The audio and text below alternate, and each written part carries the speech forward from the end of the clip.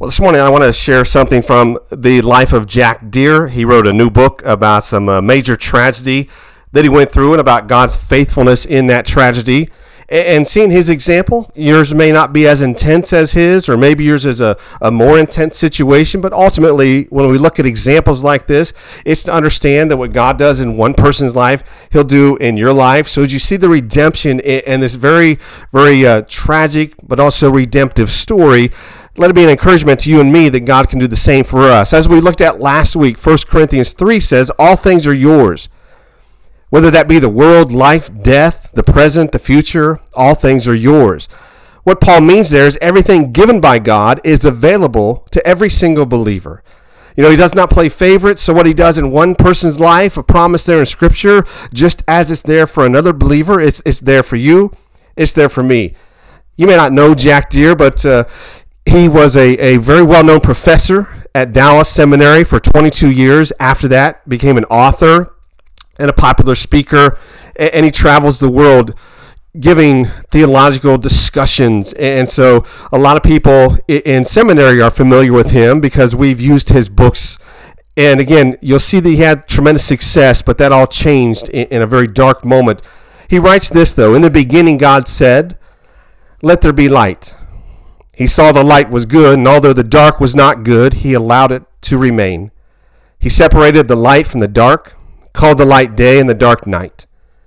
And against the great vault of night he placed stars as guideposts, as a reminder that light is always pushing through the darkness. We're going to look here for a moment at 1 Timothy chapter 1, verse 15. This is one of those verses to memorize. We're going to look at one verse out of what Paul says here, 1 Timothy 1, verse 15, as we continue through this Lenten season, moving towards Easter. Look what Paul says. This is a faithful saying, worthy of full acceptance.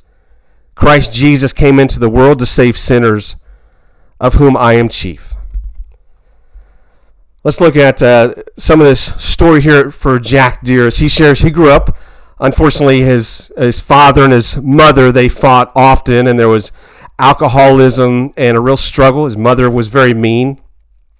As he shared, he was just a young boy when one day his father took his own life.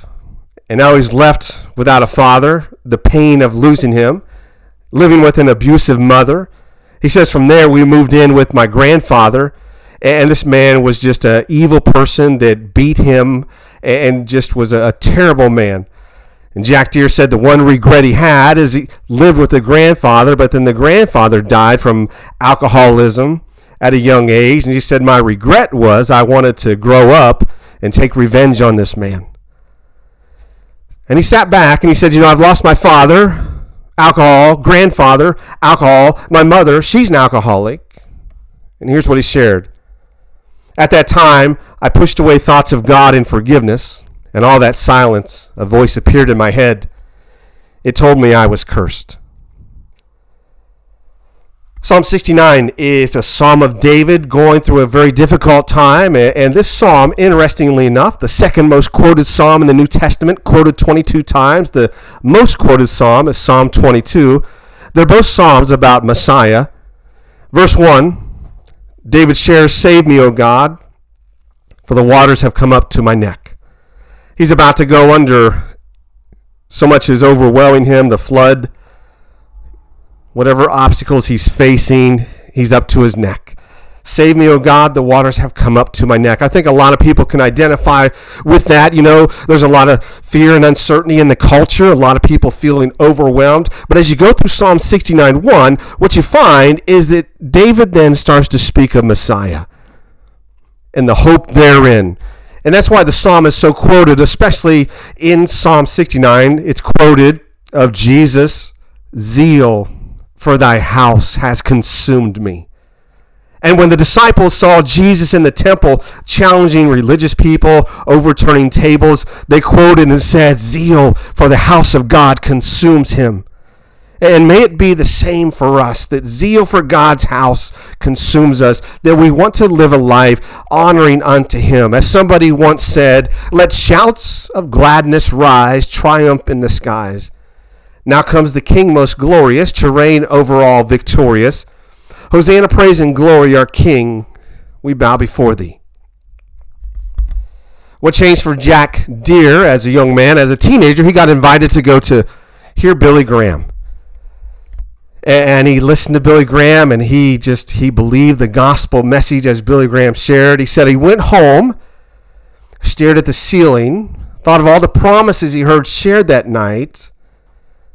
And he said this, "The promises washed over me in waves. He died for you. He will forgive you. He will give you a new life. And most important, he will never leave you. He will never leave you. He will never leave you." Josh James said it well, when you find an idea that you just can't stop thinking about, that's probably a good one to pursue. Let's stop for a moment and think about, again, this time as we're in Lenten season, moving again towards Easter, where a lot of people are feeling, the water's up to their neck, they're overwhelmed. And to stop and think, the promise is all things are ours because of who we are in Christ. And the promise is he will never leave you. And rather than to get caught up in the overwhelm, let's think about how we can expand more, give more, love more, be like Christ more. And if there's something in your heart that you can't stop thinking about, then maybe it's time to pursue that passion. Let me give you some examples of some people that didn't get held back by the critics or their circumstance. They moved to their passion and they reached the goal that they were after. And I'll give you some specific things you and I can move towards here in just a moment. Think about these, though, some famous starts from some people that reached real success in pursuing a goal, but look where they started. Michael Dell, the founder of Dell Computers, he was a dishwasher at a small restaurant before he had success. Chris Rock, the well-known comedian, a busboy at Red Lobster. Lucille Ball, everybody of course knows, she was fired from a ice cream shop because she kept forgetting to add bananas to the banana splits. She later would turn that incident into a funny skit. Tom Hanks, a peanut vendor at a minor league baseball stadium. Brad Pitt was a limo driver. Mariah Carey, one of the most successful singers of all time, fired from her job as a hat checker. But again, when we don't allow the fears, the overwhelms, or the critics to hold us back, even in a culture right now where there's uncertainty and so many people are pushing negativity, to stop and say, here's some things, specific things. I'd invite you to write these down. I invite you to try to do each of these, but grab hold of 1, 2, 3 of these. Here's something to consider, though, something Dan Miller shares, a coach, to do for the next 30 days. You want to expand more, be more, grow more. Here's some specific things to say, I'm going to do that in the next 30 days. In the next 30 days, find 3 ways to help someone out with no expectation of payback. In the next 30 days, what book will you read to help you grow personally and spiritually? Do 2 things you have never done before. Next is, what enriching experience will you have by attending a concert, art exhibit, seminar, workshop, or class? And the next one, what are 3 specific things you'll do to strengthen the relationships that mean the most to you? Again, to stop and say, let's see how we can expand more and grow more and live out that life. The victorious life Jesus promises is ours because all things are yours, all things are mine because of who we are in Christ. Jack Deere became a professor. He went to graduate school and, again, became a very beloved professor, 22 years. Became very successful as an author and a speaker. And he said he did some investments and made a lot of money, had this dream life, married with kids and traveling, vacations, loving his career, that he was living out that dream life. But that all came crashing down. His son at 16 discovered drugs. And as he would share, the drugs became a habit, and that habit became an addiction. And for the next few years, the addiction was overwhelming to the entire family. And he would share, we try to do everything for my son to help him out. We sent him to rehab. We sent him to other states to go to rehab there. I took him on trips. We went to counseling. We went to retreat centers. He was homeless. We took him in. He would disappear. We'd go find him. We did all this for about 3 years, and he shared, unfortunately, one terrible, dark day. His son lost that battle with addiction, and in depression and just grief, this young man took his own life. And Jack Deere would share, as dark as that is, and as anybody that could try to fathom what that would be like for a parent, he said that was only the beginning. Because his wife, Lisa, well, she couldn't cope with losing her son. And so she turned to alcohol. And she couldn't function with it, and she couldn't function without it. And they were about to go into some really dark times in about a 9-year period of her in this alcoholism, in and out of treatment, broken promises, losing all their money. At one point, she left him for a year. But through it all, he was able to say what I'll share with you here in just a moment about the promise being true that he will never leave you. And again, your circumstance may not be the difficult level that Jack Deere faced, or it may be even more difficult, but come to the same understanding that even in the darkness, God put the stars there in the sky to show us his light is always breaking through. And so he's lost his son, and now he's lost his wife, and for 9 long years, there was this battle. Promises and broken promises in treatment centers and more treatment centers, and again, at one point, she left him. And let's go back now for a moment to 1 Timothy, chapter 1, verse 15. Notice one word here. This is Paul towards the end of his life. Notice what he says again. This is a faithful saying and worthy of full acceptance, that Christ Jesus came into the world to save sinners, of whom I am chief. Notice Paul does not say, I was the chief of sinners. He says, I am the chief of sinners. Paul, like all the saints down through the ages, understood that sin is still something they wrestle with. That each of us is imperfect. And it's only by God's grace and through Christ that we are perfected. Because he will never leave you. Because again, no matter how dark things get, Jesus laid down his life and took it back up again, and he is risen. He is risen indeed, and he says the promises for you, for me, is all things are yours. Life, death, the present, the future, the world. And that's why we don't live in the overwhelm. And in those moments when we say, Lord, help me, I feel like the water's up to my neck, we then proclaim, Messiah, zeal for the house of God consumes him, and his life, his perfect life, has redeemed my life, even though sin has riddled my very existence. That's why we celebrate every day who we are in him. I love this here. Jack Deere said one man who really helped him is a man named Gunnar, a man who led Bible studies. He says what he learned about Gunnar is a few years before he met him, Gunnar had a daughter, and this man robbed the daughter and took her life. And Gunnar said the entire town, a small town outside L.A., gathered together to hunt for this man. His name was Billy Rupp. And Gunnar would share, it's a good thing I found him first, because the rest of the town would not have let him live. And Gunnar turned him into the police. He was convicted, put on death row. As Jack Deere shares, Gunnar forgave Billy, visited him in prison, led him to Christ on death row. Here's a beautiful part. A columnist from the Los Angeles Times said of Gunnar, I think I've just met my first Christian.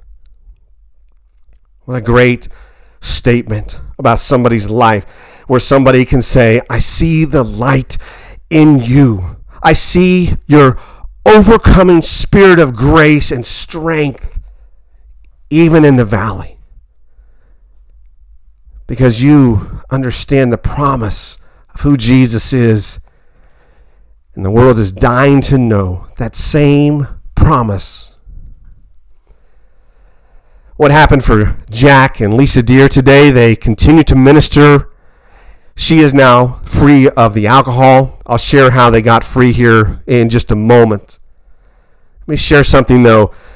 He learned from her when they got through one of these retreat centers and through counseling that she was severely abused as a child for 7 years.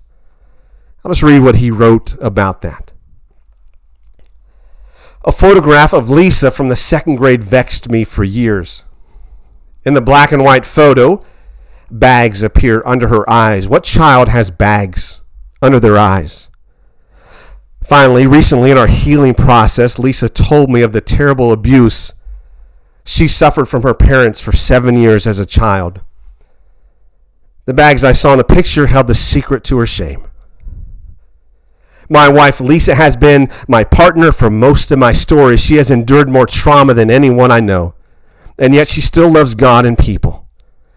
Instead of hiding the abuse of her childhood, now she stands on stages and tells her story to other women, and they weep and get set free from the prison of their secrets. Next to God, she is my hero.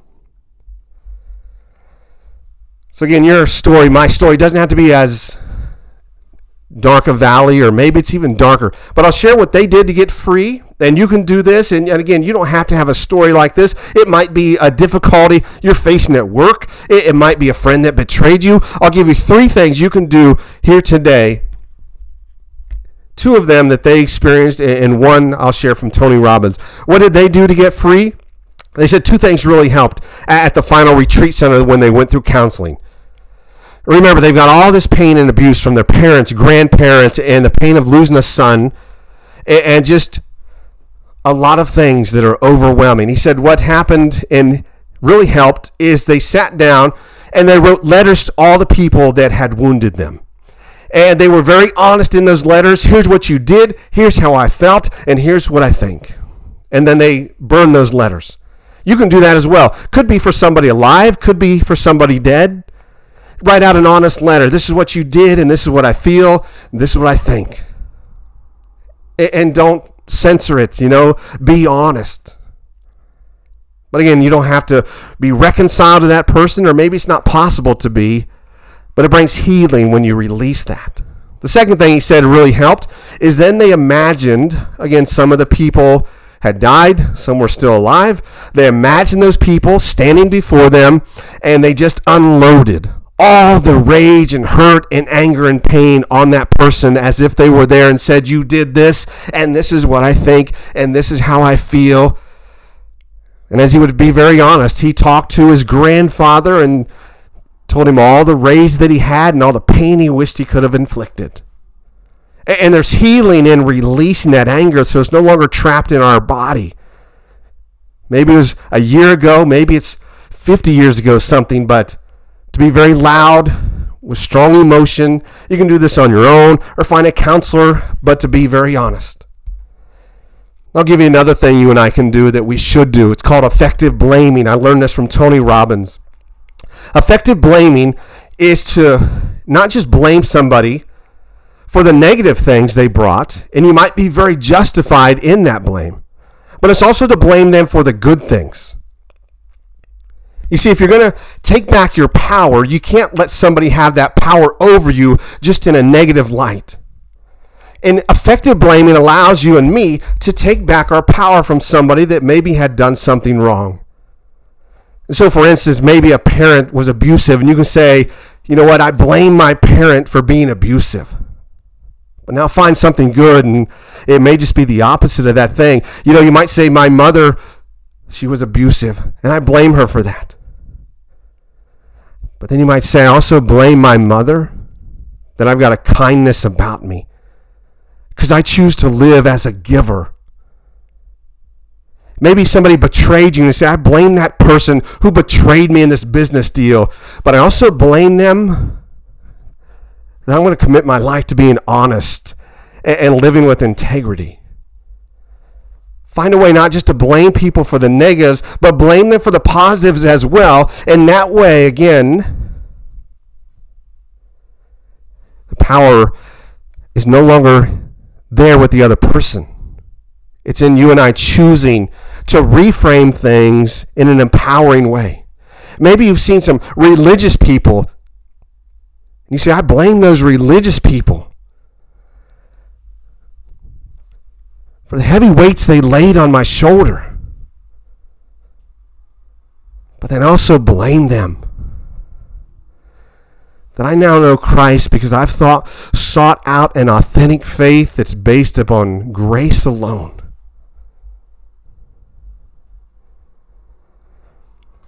Jack Deere would write this. After going through the darkness and the valleys and now continuing to minister to people from a different place. One truly good person was born into this world. This is the truth. There is another great truth. Jesus said, I no longer call you servants. Instead, I have called you friends. Jesus said this to his disciples on the night of his crucifixion. The only truly good and holy person wants to be our friend, despite our messiness and failed attempts to clean ourselves up. The harmony of these two truths is the seed from which life flourishes. For all things are yours. Whether it be the world or life or death, or things present or things to come, all things are yours. And no matter how much darkness, God has placed stars there to show us the light is always shining through, and we live and breathe and know he will never leave us nor forsake us because he is risen. He is risen indeed.